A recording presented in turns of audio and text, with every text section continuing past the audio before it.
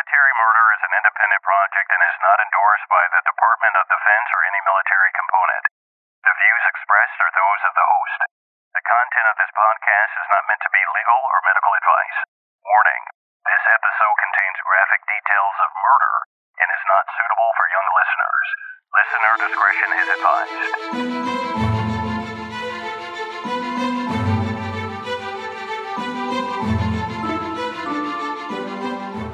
Welcome back, True Crime Army. I am your host, Margot, and this is a true crime podcast where I focus on crimes committed by military members and veterans. But don't worry, you don't have to know anything about the military to listen, I promise. You just have to be a true crime enthusiast. And if that's you, welcome home. All right, warriors, for those of you who asked for an unsolved case last week and were disappointed when it didn't get picked, don't fret, because today I have just the case for you. But first, a few announcements. I am planning on doing some sort of meet and greet or a live Q&A with my patrons at the end of the month. So if you want to join in on the fun, join the Patreon fan club. You can join in for just $1 a month. You can also join for $5, $10, $20. There are different perks at each level, so you have to check it out.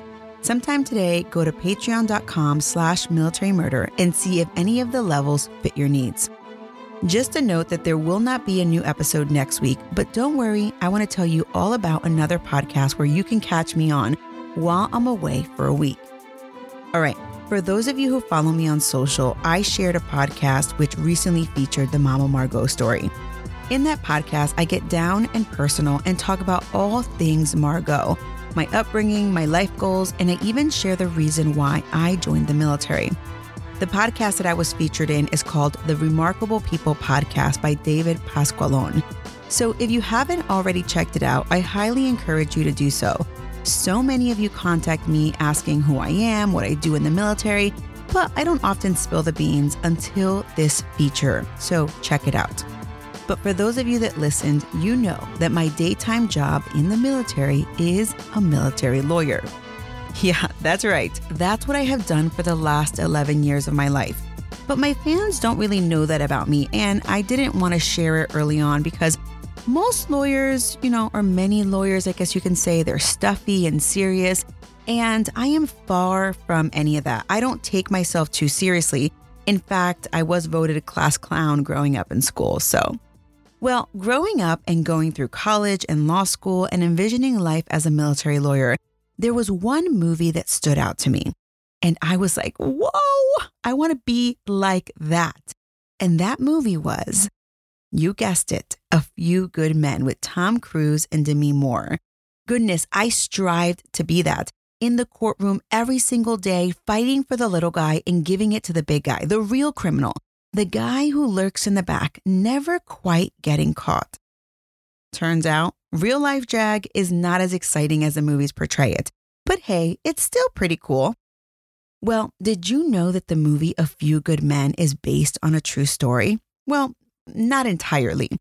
Some of the major facts were changed, so you can say that A Few Good Men was inspired by real life, but dramatized for the box office.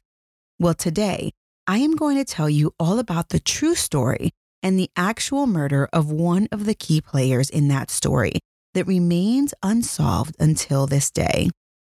Join me today as I talk about the life and death of David Cox. Now, let's dig in. My sources for this episode include a 1996 Unsolved Mysteries episode on this case, a piece by the New England Unsolved. Boston 25 also covered David's disappearance back in 2019. Some additional articles that informed this episode include pieces in Variety, the Boston Globe, and the Baltimore Sun. There are 2 other podcasts that cover this case, and you can catch more information on those podcasts. And those podcasts are The Trail Went Cold and Trace Evidence. David Vernon Cox was born on November 27, 1966 in Massachusetts. David really never knew anything besides Massachusetts because that's where he grew up all his life. He was the youngest of 3 kiddos. He had an older sister and an older brother. By the time he became a teenager, things between his parents weren't good, and when he was 15, they divorced.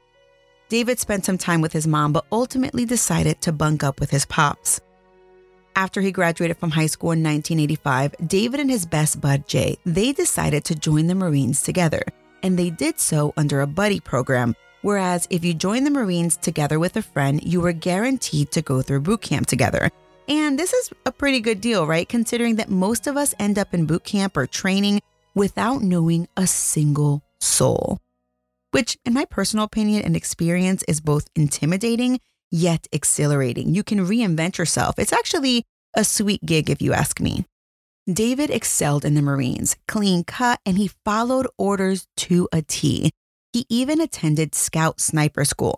And if he joined the military to travel the world, he wouldn't be disappointed. In his short 4-year tour, he traveled to Panama, South Korea, and Cuba. And it was during his time stationed in Cuba, Guantanamo Bay to be exact, that David became a part of the most famous Code Red, at least most famous in Hollywood. In this situation, a Code Red means a senior person telling a junior person to, kind of like take care of the situation, usually involving some sort of hazing incident or teaching someone a lesson, if you will. And the real reason why I brought up this story was because last week I brought you the story about Staff Sergeant Logan Melger, and I swear his case actually reminds me of the movie A Few Good Men. While in Guantanamo, David belonged to the Rifle Security Company, Windward Side 2nd Platoon. His specific duty was to guard the perimeter of the installation, to keep it from being overrun. David was in amazing physical shape, and together with 9 other Marines, they became a part of a group that called themselves, wait for it, the 10. Real clever, guys, real clever. In any event, the 10 participated in excruciatingly painful physical activity events that most of us would pass out from within seconds. Well, there was a guy, a member of the unit, but not a member of the 10, and he was really not digging, he wasn't feeling the Marine Corps, and he didn't like how they ran their business in Guantanamo. William Alvarado, that was his name. Well, he wanted out. He wanted to go home, and he would do anything in his power to make that happen. But how much power does a private first class actually have? Not much. Well, William wasn't about that life, and he quickly escalated his complaints all the way to his congressman, which is his right. But William decided he was going to air all of the Marine Corps' dirty laundry. He allegedly mentioned the poor living conditions in Guantanamo, as well as some illegal activities, including Marines wrongfully firing their weapons into the Cuban city from their post in the base perimeter. Such a claim would clearly cause havoc if it was revealed to the public. But when the congressman came a knocking on the base commander's door demanding answers, nothing was done, allegedly. William thought the congressman would work out a deal to bring William home, but the base commander said, "No way. You, my friend, are staying put." And that's when a little street justice was activated. That's when the 10 were called to take care of it. There was a feeling that William was malingering, pretending to be ill or to be mistreated because he wanted to get out of doing actual work. And that's a big no-no, especially in the military, because when someone doesn't do their fair share of the work, then others have to pick up their slack. It was late one evening in September of 1986. The 10 had just finished watching the movie Animal House, and they were feeling particularly frisky, if you ask me. William was in his room fast asleep. The 10 entered his room and quick grabbed him, taped him, blindfolded him, then they gagged him so he wouldn't scream. The men then dragged a petrified William out of the room while they whooped his butt. But the plan wasn't over. They were going to ridicule William by buzzing off all of his hair and making him look like a new recruit. David Cox, he was in charge of the Clippers, so he took out the buzzers, and as David put the buzzers up to William's head, the group realized something was terribly wrong. William was choking on his own saliva and blood as his body went limp. The men immediately ceased the assault and they ran for help, not worrying about themselves or what they were doing, but instead worrying about William. William was quickly treated and evacuated to Florida, where he went on to recover from the assault. So he didn't die. And ironically, he got out of Cuba pretty quickly, if you ask me. even though I am sure that William would have much preferred to pack his own bags and leave on his own accord.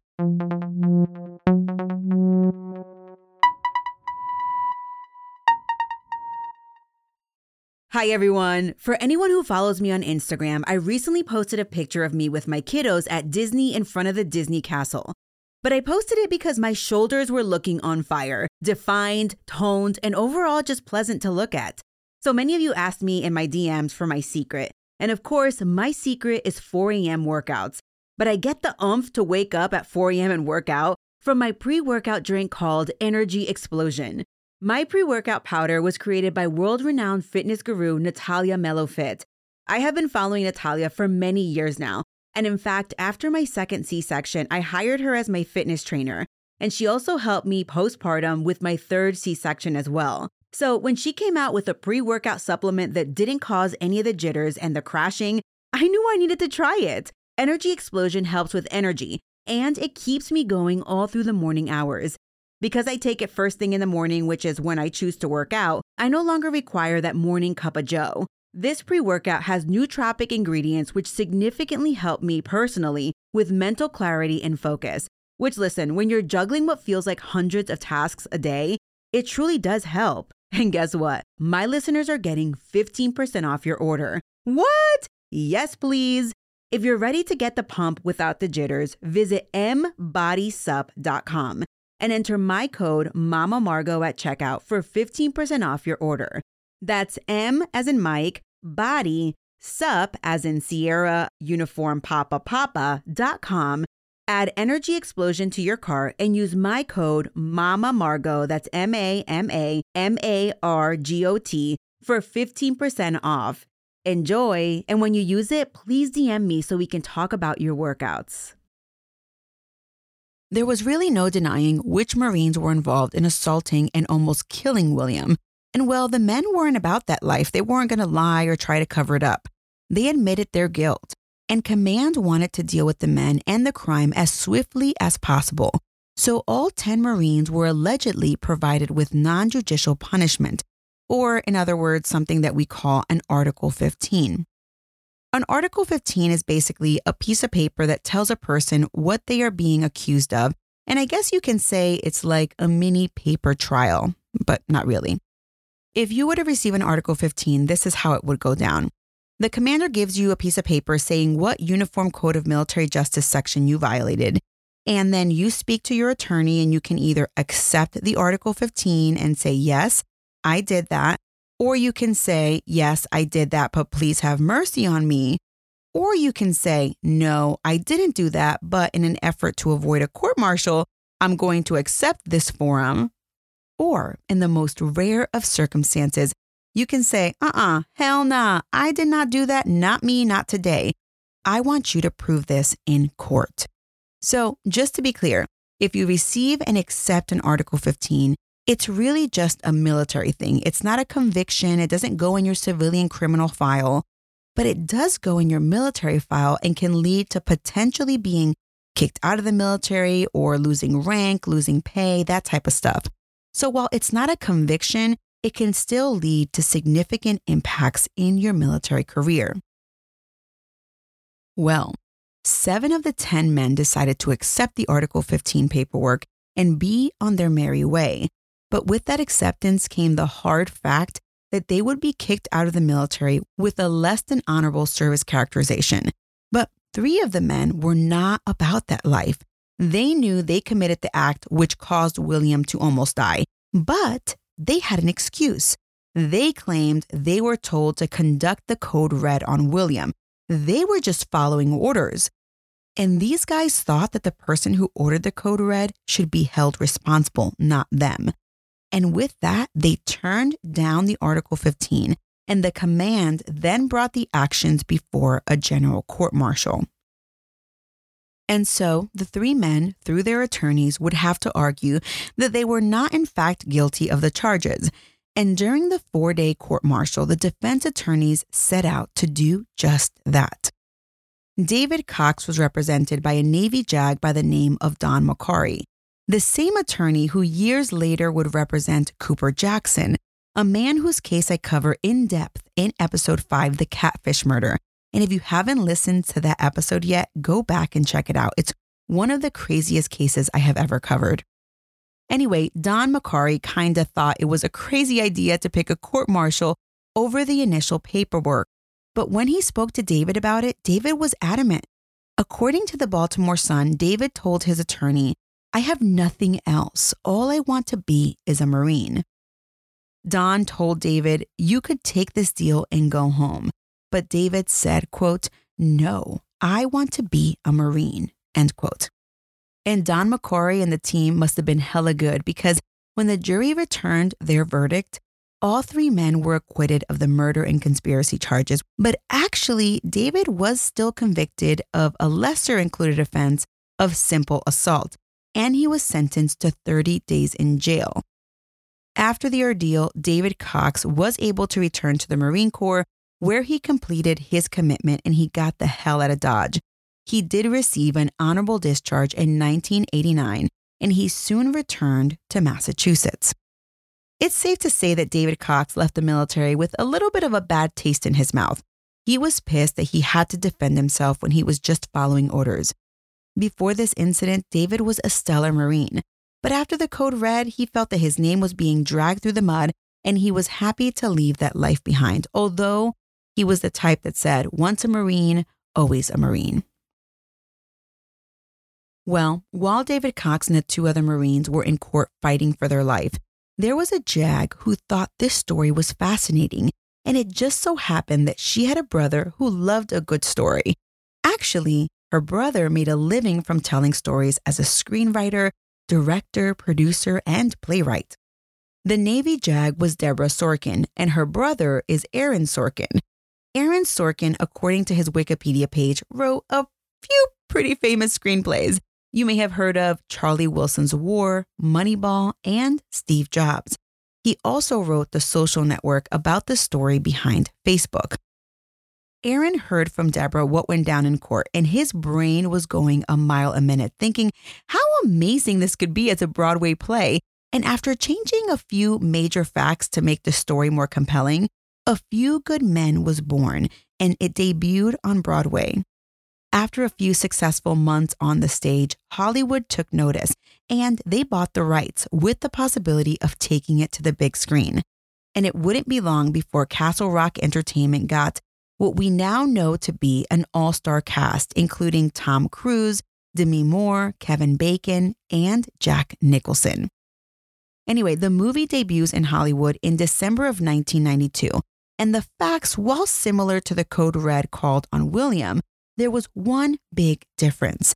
The Marine who was hazed in the movie A Few Good Men, well, in the movie, he actually dies, and the court-martial of 2 Marines resulted in their dishonorable discharge from the military. David Cox got wind that his story made it to the big screen, so he got his little tickets to the show. He sat down, he's probably eating some popcorn and some soda, and he's watching the movie.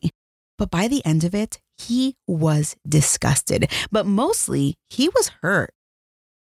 While the movie doesn't claim to be based on a true story, David knew the facts, and now he was pissed that people would think that his victim was actually murdered. And even worse, they would think that he was discharged from the military with anything less than an honorable discharge. And that made him sick to his stomach. And the fact that his story was used and was now killing it in the box office, no pun intended, while he wasn't making a dime, well, that tore him up inside too. David actually went on the record and told Natum Bulletin, quote, "If I hadn't known the truth, it probably would have been the best movie I've ever seen in my life," end quote. But David didn't do anything about his disdain for the movie. He went on with his life.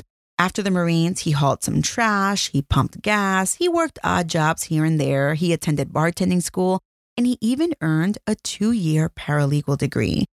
Eventually, he settled down with his girlfriend, Elaine Tinsley, and David tried to make ends meet, although he found himself unable to keep a full-time gig. For some time, David was also very vocal after leaving the military.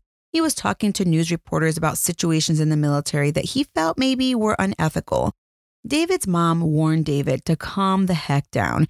She feared that he was going to be pissing a lot of people off by blabbing at the mouth, but David didn't want to hear that nonsense. Meanwhile, David wasn't the only one upset about the movie A Few Good Men. Some of the other OG hazers were pissed and they wanted to sue the movie company Castle Rock. 5 Marines all joined together: Kevin Palermo, Ronald Peterson Jr., Brett Bentley, Dennis Snyder, and Christopher Lee Valdez. Well, they all filed a suit in Texas against Castle Rock. They thought Aaron Sorkin stole their story and they wanted $10 million in damages. The 5 members approached David and asked him to join in on the lawsuit, but David didn't want to rush in and he told the men he'd consider their offer, but he'd never get the opportunity to close the loop on that conversation.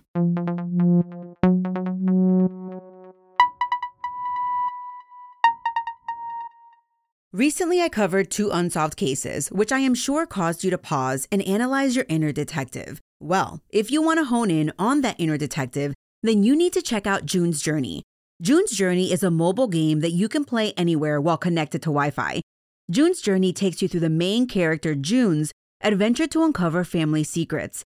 Her first task is to uncover the mystery of her sister's death. You will be using your keen eye to spot hidden clues in the immersive scenes that take you across the globe. The scene is set in the 1920s, so it's like going back in time. June's Journey is a hidden object mystery game, and I love playing while waiting for my kids at the bus stop. It allows me to clear my mind from the tasks of the day and to refocus on my mommy duties. What I love about June's Journey is that not only are you searching for objects, but you can join other players online in a detective club. And then you also get to design this luxurious island estate that is all yours. And if you have friends who play, you can gift each other trees, flowers, and other amazing decorative items. Today, I invite you to escape reality and immerse yourself in the world of June Parker. Discover your inner detective when you download June's Journey for free today on iOS and Android. Go ahead, download June's Journey today. By early January 1994, David had been waiting on a job offer from UPS, a postal delivery service. David had a good feeling about this job, and he was so excited because on January 5th, he would know for sure one way or another whether he got the job or not. The night before he was scheduled to hear about the job offer, David and his brother Stephen went to the local Houlihan's in Framingham to watch a basketball game. David's brother picked him up because it had snowed a bit and it was going to continue to snow throughout the night. They stayed out for a bit, but then David was dropped off at home at around 10:30 p.m. and his brother just left. David walked into the house, and because he didn't want to wake his girlfriend up, or maybe it was because he was having some back issues, he decided to sleep on the couch. That night, in the quiet of their town, the first snow of 1994 frosted the town over with 8 inches of snow. Elaine, David's girlfriend, woke up in the morning. She saw David asleep on the couch. She left at around between 8 and 8:30 a.m., but she didn't wake David up. She figured she'd call him later to find out about the job offer. Elaine then called David at about noon. She was so eager to hear if he got the job or not, but the phone rang and rang and rang and nothing. But Elaine was able to remotely check their voicemail, and wouldn't you know it, David got the UPS job. Yay! Elaine was so excited to chat with David. He was going to be so stoked. That and the fact that he had just told her he was going to be joining in on the lawsuit. It seemed like David finally had a purpose in life again for the first time since leaving the Marines. Well, Elaine waited about an hour and she called the house again. Nothing. Elaine didn't think too much of it. She figured David had just went about his day. But Elaine's sense of everything's probably okay would soon turn into despair when she arrived back at the house at 5:30 p.m. and David wasn't home. But it was strange because his car, a 1988 Ford truck, was still parked outside. But where the heck was David? Another strange thing, David and Elaine had a pet rabbit who was usually kept in one of the rooms. But when she got home that evening, old Roger Rabbit was hopping around the house like nothing. Actually, the rabbit's name was Lenny. Additionally, a few glasses had been knocked over, and that just seemed very strange and out of place. Elaine quickly took to calling everyone and their mama, but no one had heard from David that day. Elaine decided to go check his car, and when she did, she got even more suspicious. The keys were in the ignition. David's uncashed $400 UPS check sat in the car, and his 9mm gun was in the glove box. But there was no sign of David, and there was no sign of a struggle. Instead of calling for help that evening, Elaine waited until the morning because Steve, David's brother, thought that David would return, and he basically said, "Calm down, everything's going to be fine." But after Elaine waited until the next morning and didn't see David, she finally reported him missing. The missing persons report was filed with the Natick Police Department. David's family asked the public for help, but there were never any clues. And David remained a missing person all through the winter. David was only 27 years old at the time of his disappearance.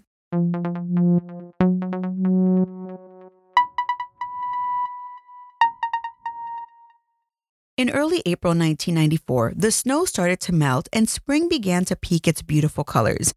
Not too far from where David lived at the time of his disappearance, 5 miles to be exact, a canoeist was taking in the scenery while paddling along the Charles River in Medfield, Massachusetts, when all of a sudden he saw something that, kind of looked out of place. It was a white sneaker. It seemed out of place with all of the surroundings, so this guy pulled the canoe over to check it out. And when he did, the man began to move some brush around, and boom, right there, he found a body.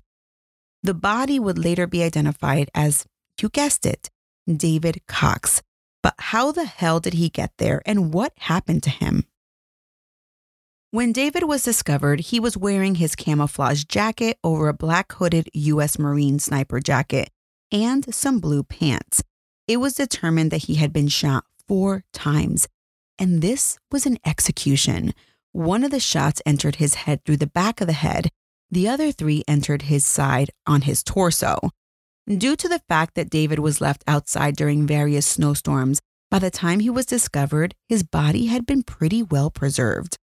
Of interest to the investigators was that David's body was actually found between 2 gun ranges. So whomever chose this location knew exactly what they were doing, because gunshots in a gun range would not be suspicious at all. But another puzzling thing was the distance of where David's body was found and the location of any potential car that drove them there. Investigators estimated that it was about a half mile or 3/4 of a mile to where the cars would be. So this begged the question, did David walk to this spot voluntarily, or was he held at gunpoint? Also, if David knew he was going for a hike in the woods during a snowstorm, would he actually wear his white sneakers instead of wearing boots? One thing was for sure, burglary was out of the question because David had his wallet on his person, and in his wallet, he had $90 in cash. So whoever did this to him didn't do it for money. Sadly, since David's disappearance and his subsequent murder, the case has gone ice cold. Seriously, it's been 27 years by this point, and it doesn't appear that police are any closer to finding David's killer. But who wanted David dead? Throughout the last 27 years, people have speculated, and it appears that 3 theories seem to continue to emerge. One theory is that someone in the military did him in. Maybe someone who was mad that David was popping off on TV interviews about dealing with the Marines in Cuba. The second theory is that someone at UPS did him in. I didn't dig too deep into the theories, but apparently prior to waiting for a permanent offer from UPS, David was working for them temporarily.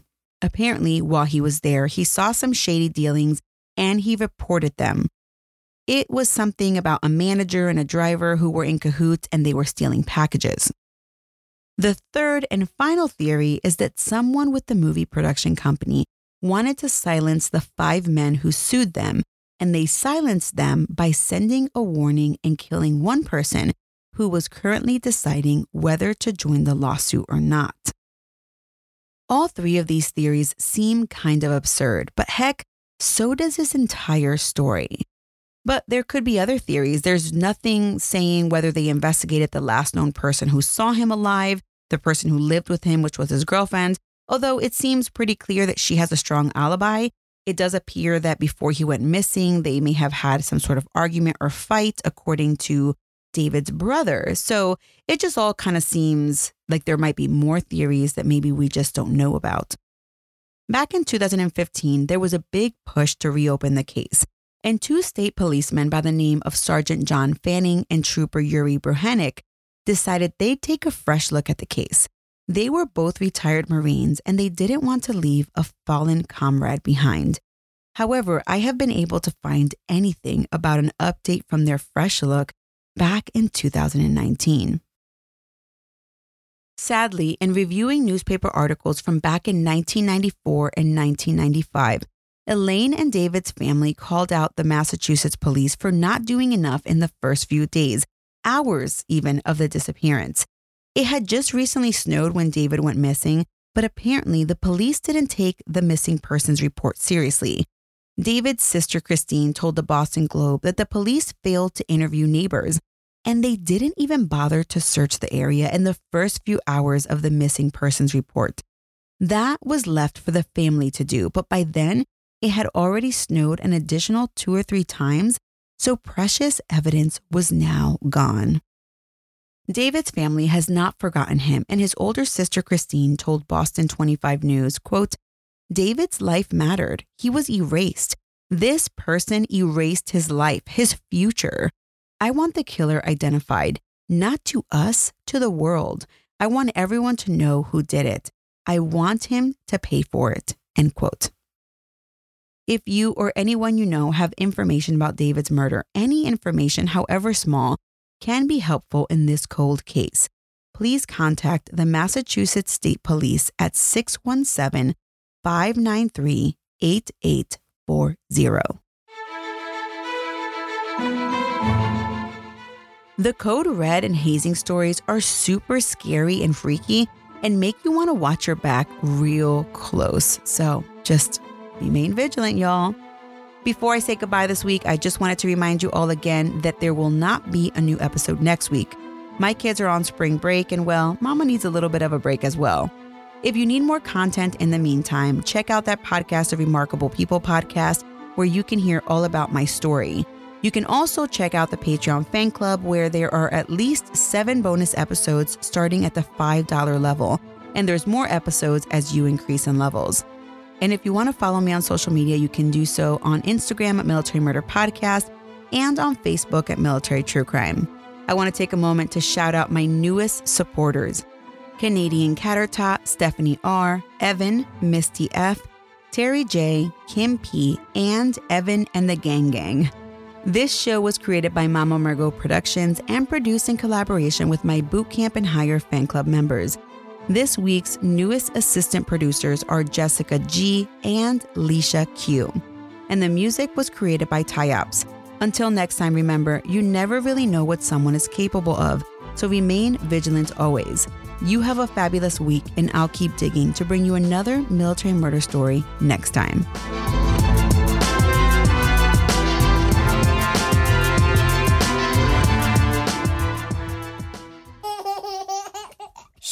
Let's work on our podcast.